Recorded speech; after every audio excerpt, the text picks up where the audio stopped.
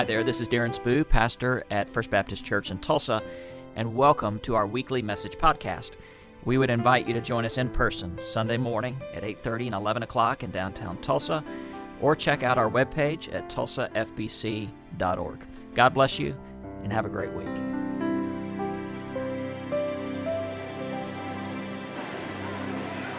Thank you so much. You may have a seat. Let me just make you aware of a couple of things going on in the life of our church, and then we're just going to jump in today.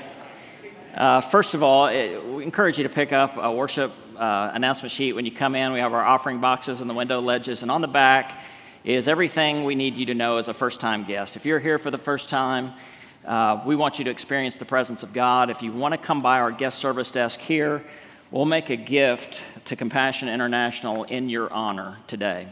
If you just give us your name, we want to bless somebody else at the pregnancy center in Haiti that we help support. And most of all, we just want you to experience the warmth and the presence of God today. So a couple things to make you aware of. You might have noticed Student Takeover Sunday. They've been greeters, they've been ushers, they've been in the choir. And our student ministry is very active, and appreciate them serving today, just as we ask everyone in this church to be a part of serving the Lord together. There's a business meeting next Sunday I want to make you aware of. There's no big items on the agenda. We have some approvals to make, but what I want you to know is we are a congregationally led church. If I could say it, I'd want you to know it, okay? And that means that we make decisions together. So there's no decisions being made behind the scenes. Big decisions, we work together as a community. And if you want to see how that works, you can join us for lunch next week, as we are pretty much an open book here as a church. And finally, the men's advance event. We're going to hear missionary Keith Wheeler a couple of Fridays from now, and also enjoy some great barbecues. So if you're man, I'd ask you to pay attention to that. Okay, so let's jump in. And I need to grab a book over here. Hang on. It's right here. A friend of mine, Jeff Elkins, our worship minister, gave me this book in 2007. It's a book by Steve Turner called The Gospel According to the Beatles. Now, what I thought this book was going to be about, I thought it was going to be an exploration of the Beatles' music and how it connects with some biblical themes. That's not what this book was about at all. This book is about the spiritual pilgrimage of each one of the four Beatles, how they essentially all began in the Church of England, and they dabbled a bit in Eastern mysticism, and then John Lennon even had a connection, you may know this, he had a connection with Oral Roberts right here in Tulsa, Oklahoma. And so it follows their spiritual pilgrimage, and I read the book, fantastic book, but it sparked an idea. The Beatles have some songs that really do clearly connect with some biblical themes. And so I went back to Jeff and I said, I've got an idea for a teaching series. Let's play Beatles music, let's connect them to biblical themes. And Jeff has never given me another book ever again. Because it's a lot of work for him to do all this. I mean, my life is easy. He has to do all the work, right? And so we did this way long ago in 2007, 2008. And I decided to kind of reprise this series, all new material, some new songs, but what surprised me was how much pushback I got this time versus the first time we did this. First time, it was just fun. Now I've gotten a lot of pushback, namely from a couple of people. My daughter, she says, we ought to do the gospel according to ABBA. I said, there is no gospel in ABBA. Just real quick, how many of you are ABBA fans? Let me see you raise your hand. Seriously? If you didn't raise your hand, slowly move away from these people, all right? So while there may be some ABBA fans, there's a lot of you who have never really listened to their music, and that's one thing about the Beatles that's attractive. They pretty much speak a universal language. You may not be a fan or not, but everyone kind of knows the Beatles. I did get a phone call from somebody connected with our church. It was on a Monday morning. They were angry. They said, I can't stand the Beatles. And I said, Dad, you need to get over it, all right? He said, what about the gospel according to Buddy Holly? I said, well, he's from West Texas, so I'll think about it, right? This group over here, y'all are the live wires today. The rest of you need to wake up just a little bit, okay? Okay, right over here, y'all are live too. Marina, thank you. So today we're beginning the gospel according to the Beatles, and I also want you to realize there really is nothing new under the sun. The chaplain at Stanford University in 1967, this guy's name is a trip. Bunyan Davy Napier. How's that for a name? He decided to do a series on the gospel according to the Beatles. He took Eleanor Rigby, which is a song about loneliness. He did a sermon on the Yellow Submarine. I guess that was Noah's Ark. I don't know, But he said, no one deals with issues like these four chaps from England, right? And so we're going to look at some songs, some biblical connections as they address some of the deepest needs of the human heart. Also in 1967 was the first global satellite link. It was going to be a 125-minute TV program connecting 26 nations around the world. Now that's no big deal. That was a big deal for 1967. In 1967, the crust of the earth had just cooled, right? So that was a big deal. So this global satellite link, 125-minute program, 400 million people watched this broadcast. And when it came to the BBC's turn, they asked the Beatles to write a song that would have global application, a simple message that everyone could and should understand. And it boils down to 5 words. By the way, if you could say 5 words to the whole world, what would it be? For the Beatles, they decided, all you need is love.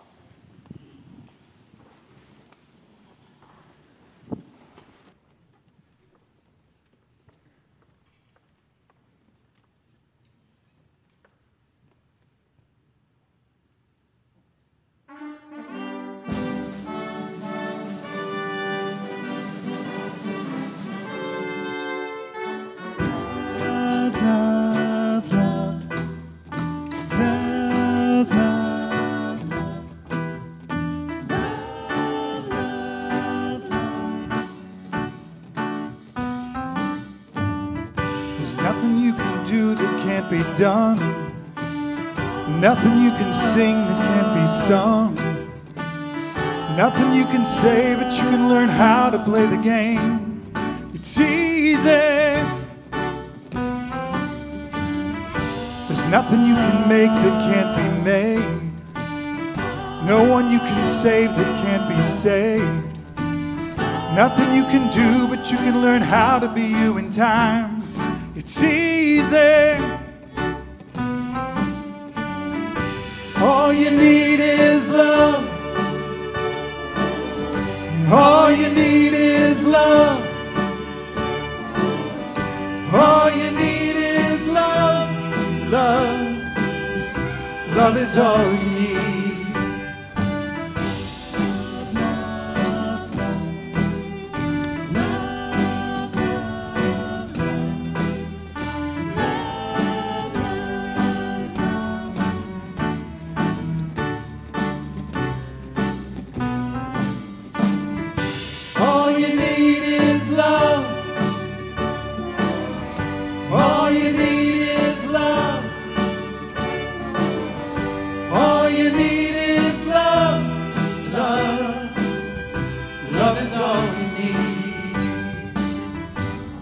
Nothing you can know that isn't known. Nothing you can see that isn't shown. Nowhere you can be that isn't where you're meant to be. It's easy. All you need is love. All you need is love. All you need is love. Love. Love is all you need. All you need is love. All together now. All you need is love. Everybody. All you need is love. Love. Love is all you need. Love is all you need. Love is all you need. Love is all you need. Love is all you need. Love is all you need. Love is all you need. Love is all you need. Love is all you need. Love is all you need. Love is all you need. Love is all you need. Love is all you need. Love is all you need. Love is all you need. Love is all you need.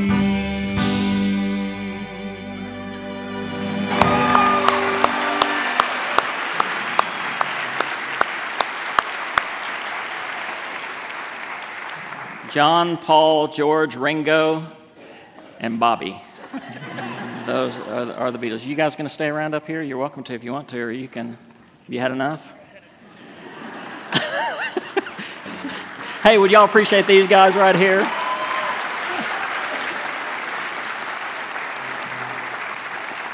It just kind of felt funny. They were so close right here. So if you go back and you look at the Beatles anthology, almost 3/4 of their songs in the first 2 years were about love. This is a universal theme. And again, I want you to think about if you could say 5 words to the whole world, what would you say? And they chose all you need is love. So here's where I want to go to Jesus' most important teaching, because he would echo this. But I want to ramp up to it. So this is out of Matthew chapter 22, and we're going to get to the greatest command here in just a minute, but I think the context is also important. So some religious leaders came up and they were kind of grilling Jesus, and they threw out a question about taxes. Now this was a setup because they were in a dominated civilization. The Roman government was over the Hebrew people, and they said, is it right to pay taxes to our captors or not? And so if Jesus had said, yes, it's okay to pay taxes to Rome, he would have been seen as a collaborator with the Roman government, or at least a sympathizer.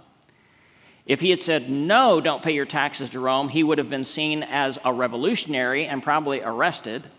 And so this was all a setup, but Jesus says, you guys are not seeing the big picture. It's not about should you pay taxes to this government or that. Quit worrying about coins that bear the image of Caesar, and remember, your life bears the image of God. So give to Caesar what belongs to Caesar, but give this to God.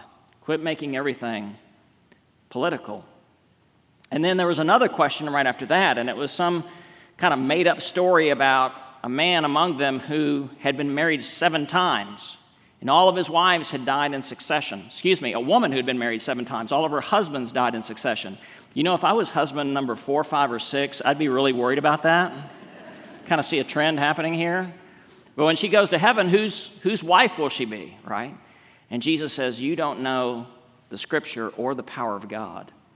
He says that you're so caught up in minutia that you forget what matters most. Whenever I read that story, I think about an interaction I had with a pastor in Texas a few years ago.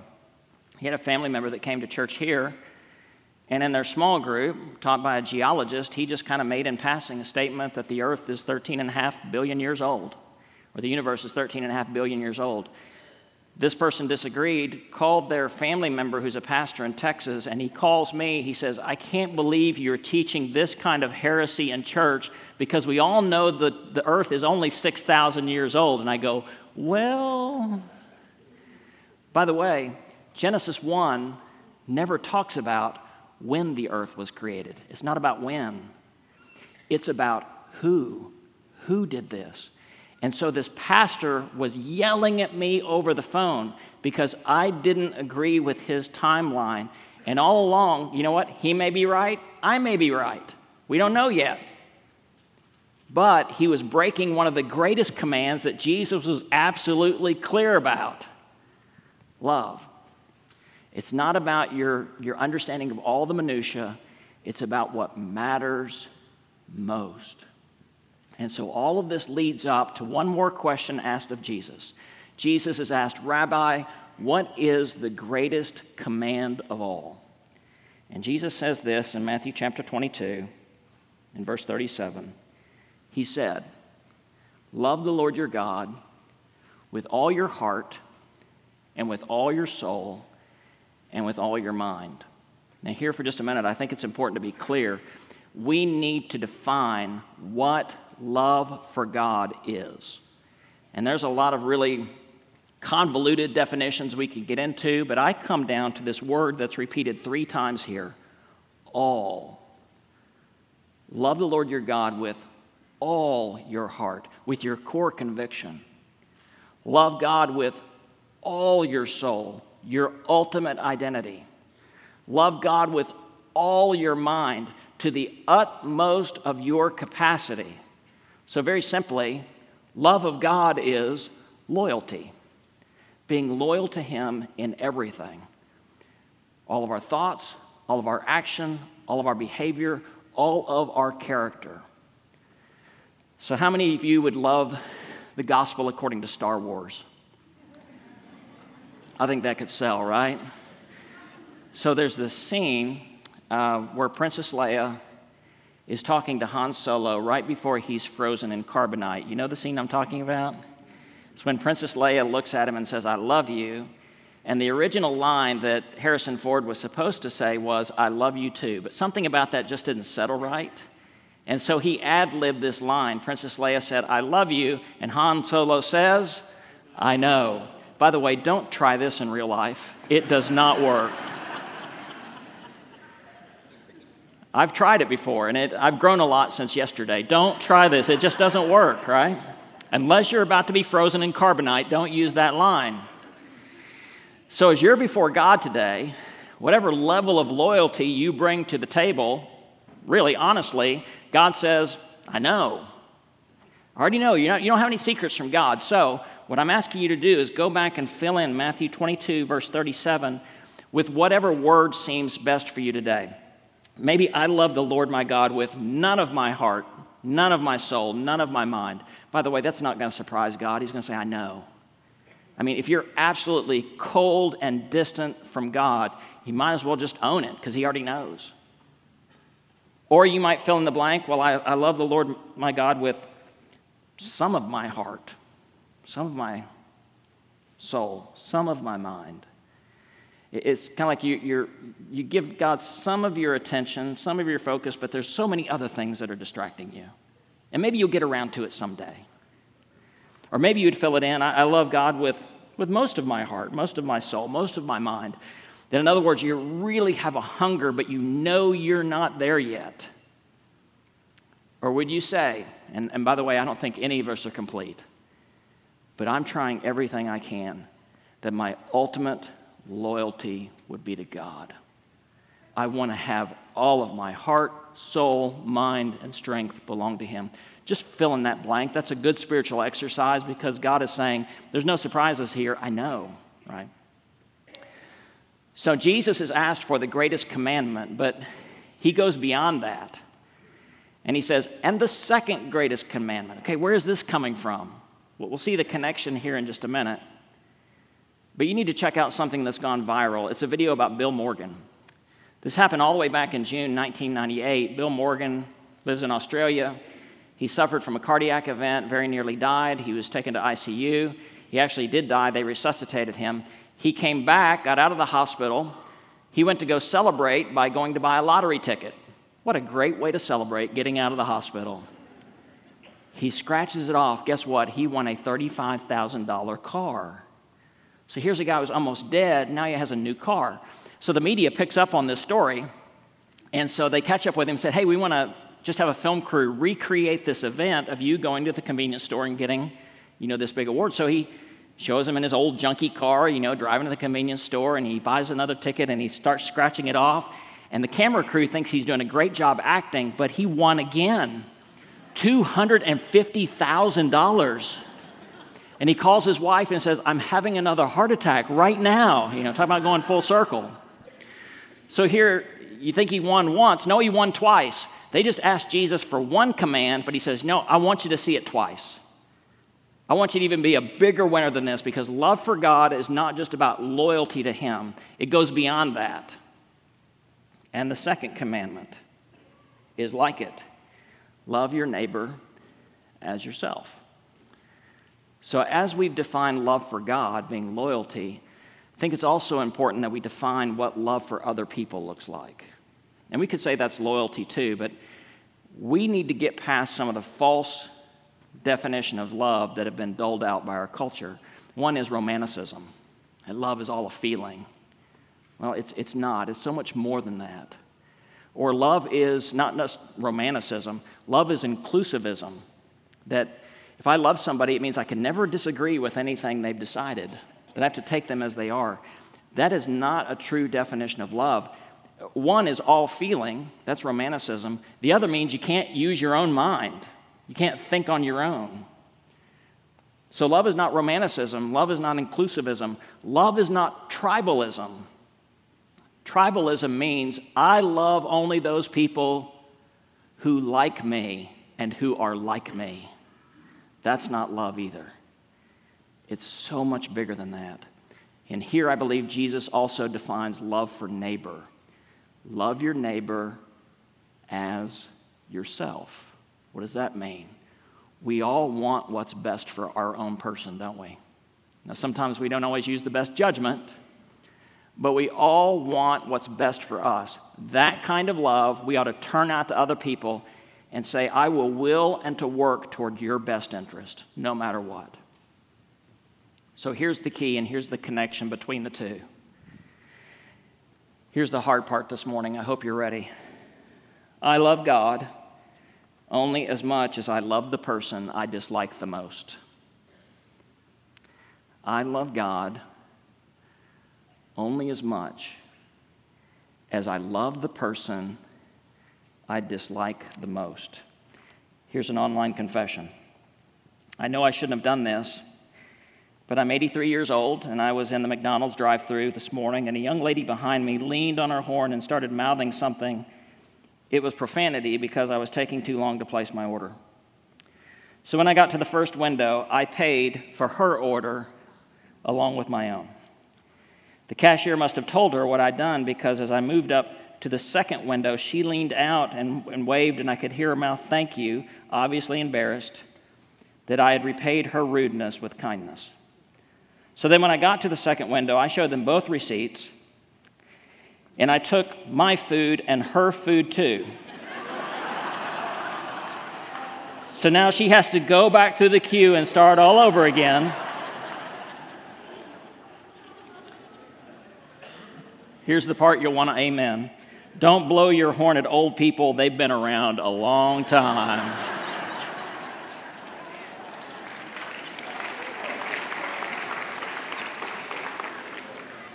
You are not to clap at that point, people. That is not right. It feels good, but it's not right. So what I do, I use humor to open a door to slide this in again. I love God only as much as I love the person I dislike the most. These two things are connected.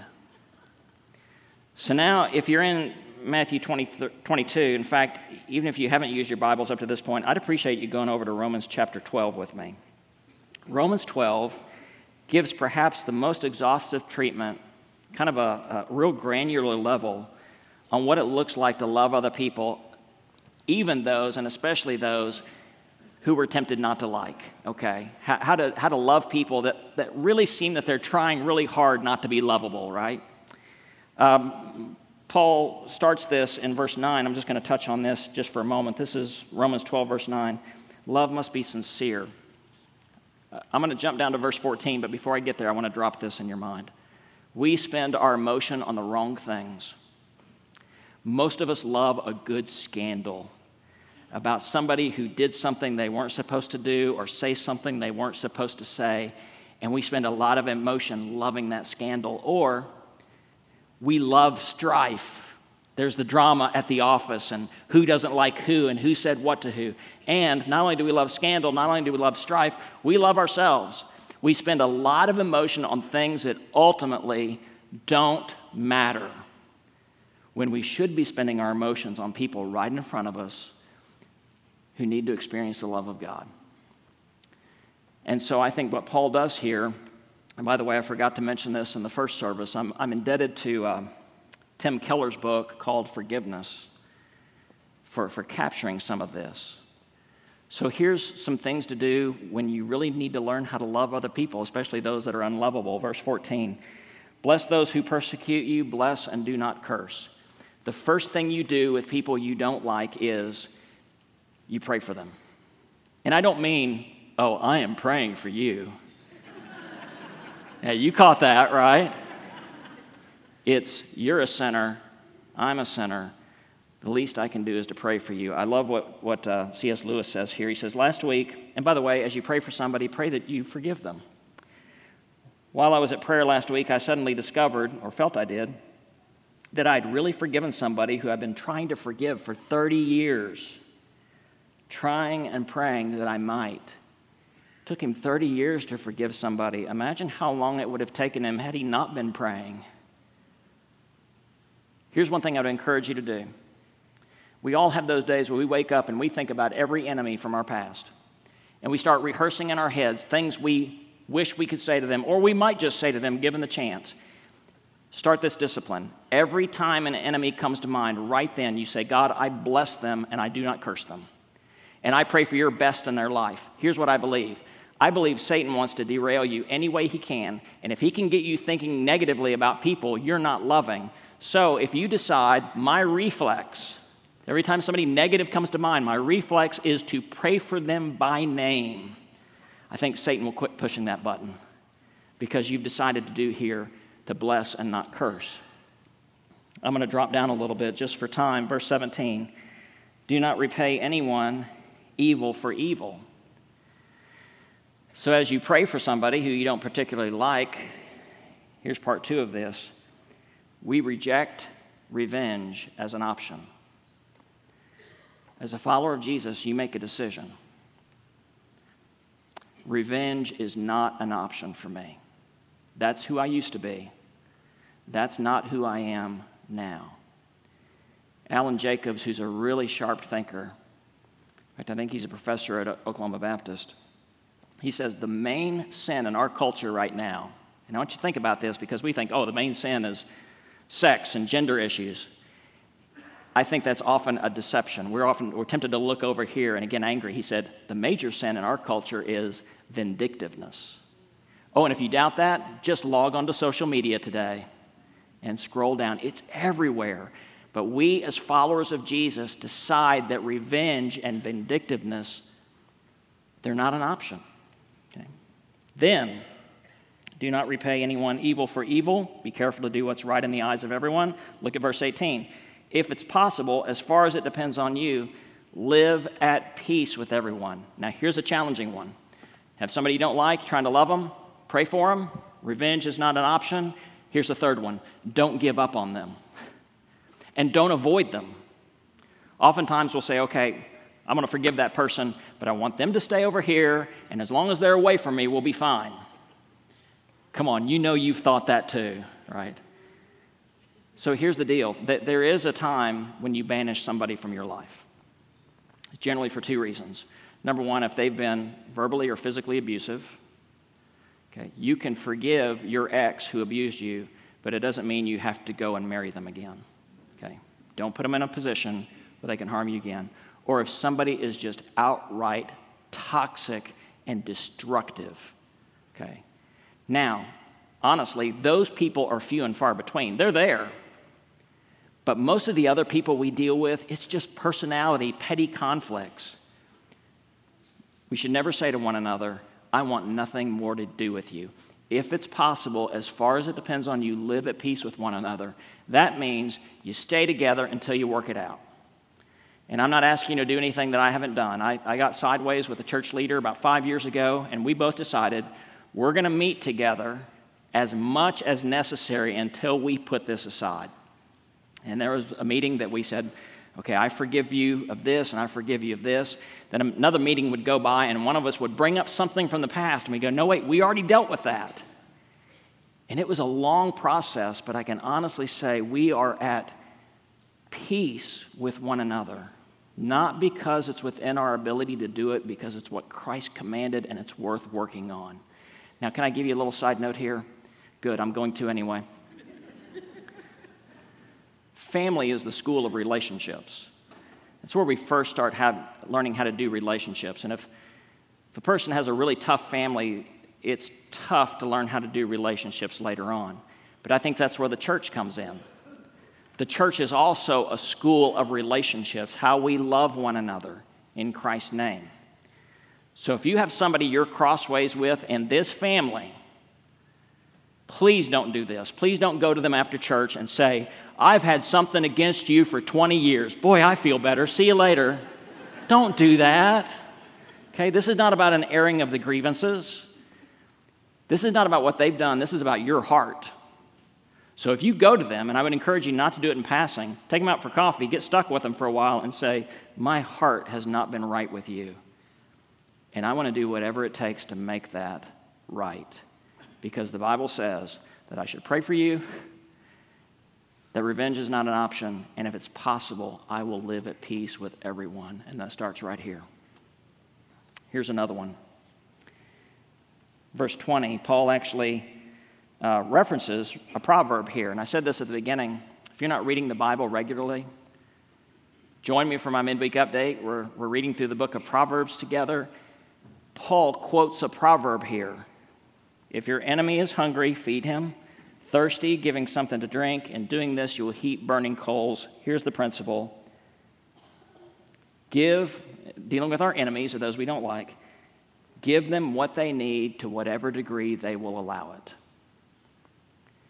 Give them what they need. They might not be in a position to receive anything from you, but to the degree that they will accept, serve them. And I've told you, I'm going to tell you again, I used to be very selective with who I say I love you to, and I've become, as I've gotten older, who cares? If I love you, I'm going to tell you I love you. And if I don't say it around you, you have reason to worry. No, I'm just kidding. There are things that happen in the internal monologue that should just stay internal monologue. But I never want those words to become trite, so what I'll often say, and just so you'll know, this is my code for saying I love you, when I say, I'm here to serve. I'm here to serve. If it's within my capacity to do something and you need it, if you'll allow it, I'm here to serve. That's a very tangible, has nothing to do with emotions. It's a decision to will and to work towards somebody's best interest. And Paul sums it up like this. Do not be overcome with evil, but overcome evil with good. That should be the theme, that should be the motto of our lives, because there's plenty of evil overcoming good. We are called to be people who overcome evil with good. Did I say that right? I hope I said that right. We overcome evil with good. Agreed? Let me try that one more time. Agreed? All right. By the way, this overcome word right here in verse 21, it's a military word. It means to conquer. This is not going to be easy. It's going to be a battle, but it's a battle worth waging, and it's a battle that Christ can win in us if we love God and love others. Do you have time for one more story? Okay, good, because I'm gonna give it to you anyway. Here, I just thought I'd let you consent to this. So I do a lot of funerals. I hate to say I've forgotten a lot of funerals, but one I will never forget. Because of the witness of a church member here, a lady late in life, in fact, the last month of her life came to Christ because of the consistent witness of one person in this church to her. She had been angry at God her whole life. Now, she didn't know she had a month left to live, but that's what she had. All of that dropped. She came to Christ. Unexpectedly, her life ended. Not only did I meet with her in her office before she died, but I met with her family in my office after she died, and the entire family was angry, atheistic, okay? Not throwing any stones, I'm just saying that's what it was. And they said, my wife, our mother, wanted you to do her service, but on one condition from us, we don't want you to mention God at all. We don't want any mention of God at the graveside. And I said, well, I think we have a problem here. Because this isn't just a gig for me. This is not just something I'm hired to do. I really do believe, as we've sung this morning, that Christ is our hope in life and death. Now, I know you want to honor your wife and your mother, but this is a non-negotiable for me. So I stepped out of my office to let them discuss this. Then they invited me back into my office. It was nice for them to invite me back into my office.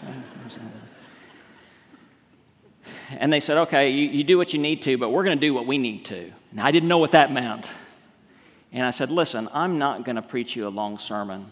I'm going to go from the scripture. I'll use Psalm 23, the Lord is my shepherd. This is meant as comfort. So we get to the graveside. I talk about the deceased for a few moments, and then I open my Bible, and the oldest daughter on the front row stands up. As I'm looking at her, she stands up, and she turns around, and she faces the opposite direction. She's not doing this because she's turning her back on me as much. And by the way, I'm going to watch this video later, and I'm going to see how bald I really am. You see it all the time. I don't see it that often. She wasn't turning her back on me as much as she was turning her back on God. When I finished, she turned around, and she took her seat, okay? And we all survived it together. I would just ask you to use that as a visual today on where you are in reference to God. By the way, he already knows. There's no surprise. We talk about loving the Lord our God with all of our heart, soul, mind, and strength, loyalty, loving our neighbor as ourself, that will and work toward the best of people. Where do you fall with all this? And let's put God up here at the cross. I'm kind of flipping this around. Or you say, I'm there. I'm moving toward this, even though I'm imperfect. Or is your posture, is your direction something like this? Okay, God, you have my attention every now and then, but there's so many other distractions here. Or are you just full on turned away and you want nothing to do with him? God says, I know. There's no secrets. I know. But now you face the decision, is that the way you want to be? And it is never too late, as my friend illustrated a few moments ago, having 1 month left to live. It's never too late to say, I believe the one word God wants to hear from all of us, and that's just yes. And we talk about repentance. You know that's just a biblical word for turning around and giving God your all. And then with your life, you follow the greatest commands, not because you have to, but because you want to. And you say with your own life, all I need is love. Why don't we stand together and pray together?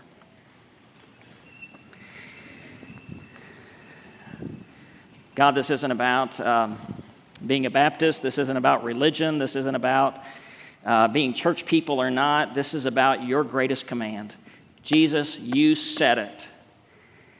And we have decisions to make. Will we live a life of love? Will we live a life of indifference? Will we live a life turned away from you or turned toward you? Well, that's a decision that you give to each and every one of us. So I pray during this time, as your presence is still at work in us, that maybe it's time for us to reorient ourselves just a bit and turn toward you. Maybe it's time for us to say a simple yes. You already know. Would we be honest with ourselves and with you? In Jesus' name, amen. So we're going to end this time with a response song. And this is a chance for you to express to God what you need to. And maybe you have never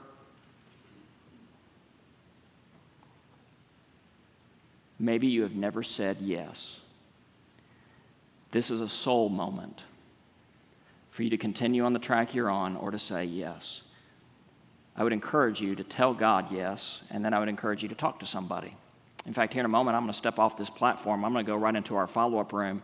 And if you know what you need to do, and right now's the time to do it, you just get out of these chairs, walk out the back, walk through this worship center corridor. The follow-up room is right across the hall. I'll be there in 30 seconds. Let's not wait. If you need to say yes, let's say it right now and to fall in love with God through Jesus Christ. Let's worship the Lord together. If you need to respond, I'll meet you right across the hall.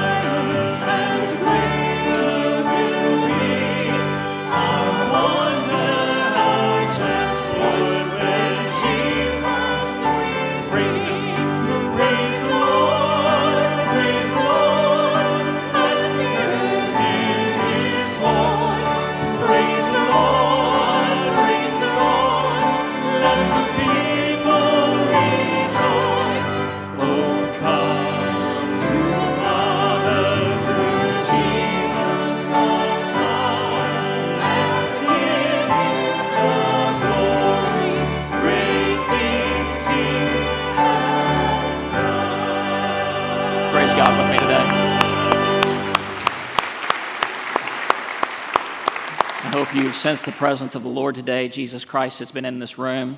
And I was just talking with a friend in the follow-up room here in just a moment. Said, the only thing you didn't say was the words of Jesus. And I said, well, I'm going to say them now. Whoever has ears, let him hear. Here today, we are called to love God and love other people. Now, go do that, okay? That's the charge today. We've talked about it. Now go live that out in the name of Christ. Our announcement sheets, offering boxes are on the window ledges. If you're a guest, I'd ask you to pay attention to the back of that sheet, and may the Lord continue to bless you. Now may the Lord bless you and keep you. Oh, forgot to say this. Follow-up room is still open. Come by and talk to me. I had to just slide that in there, okay? Maybe we haven't had a chance to meet yet. That follow-up room is still open. If you still need to make a decision, there's a chance right now. Now may the Lord bless you and keep you. May the Lord make his face to shine upon you. May God grant you peace now and forever. Amen. Let's bless God together.